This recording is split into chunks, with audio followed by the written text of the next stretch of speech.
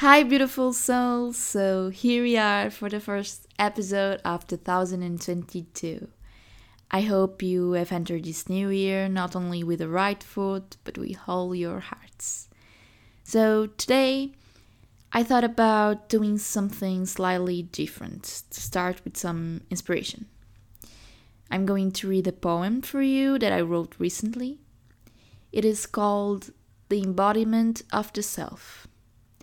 And it talks about the moment when we are reborn from the darkness, when we heal our wounds and open up to the light. The moment when we reconnect with our inner voice. I hope you like it. So here it goes.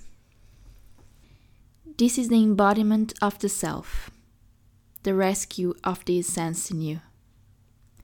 This is your path of remembering, the place where you remit and start anew. This is the remembrance of the soul, where the winds of your fears give way to the whispers of your intuition. And here, on this muddy ground, you let the earth guide the way. You let the wild be a master. And here, over your shadowy wand, your emotions are your manifesto. Your fire's howl of affirmation. And here is where you see yourself rise, where your ashes will transmute, where you'll see yourself reborn. Here is the embodiment of the self, the rescue of the body, the remembering of the soul. Because when the mud wraps your feet and the wands cover your skin, you remember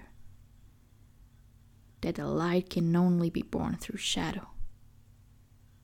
So this is it. What do you think? What did you like the most about this poem?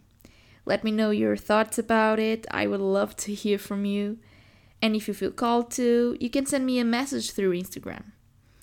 And yeah, I think this is all for today. So if you have any topic or anything that you would like me to explore here, please feel free to share.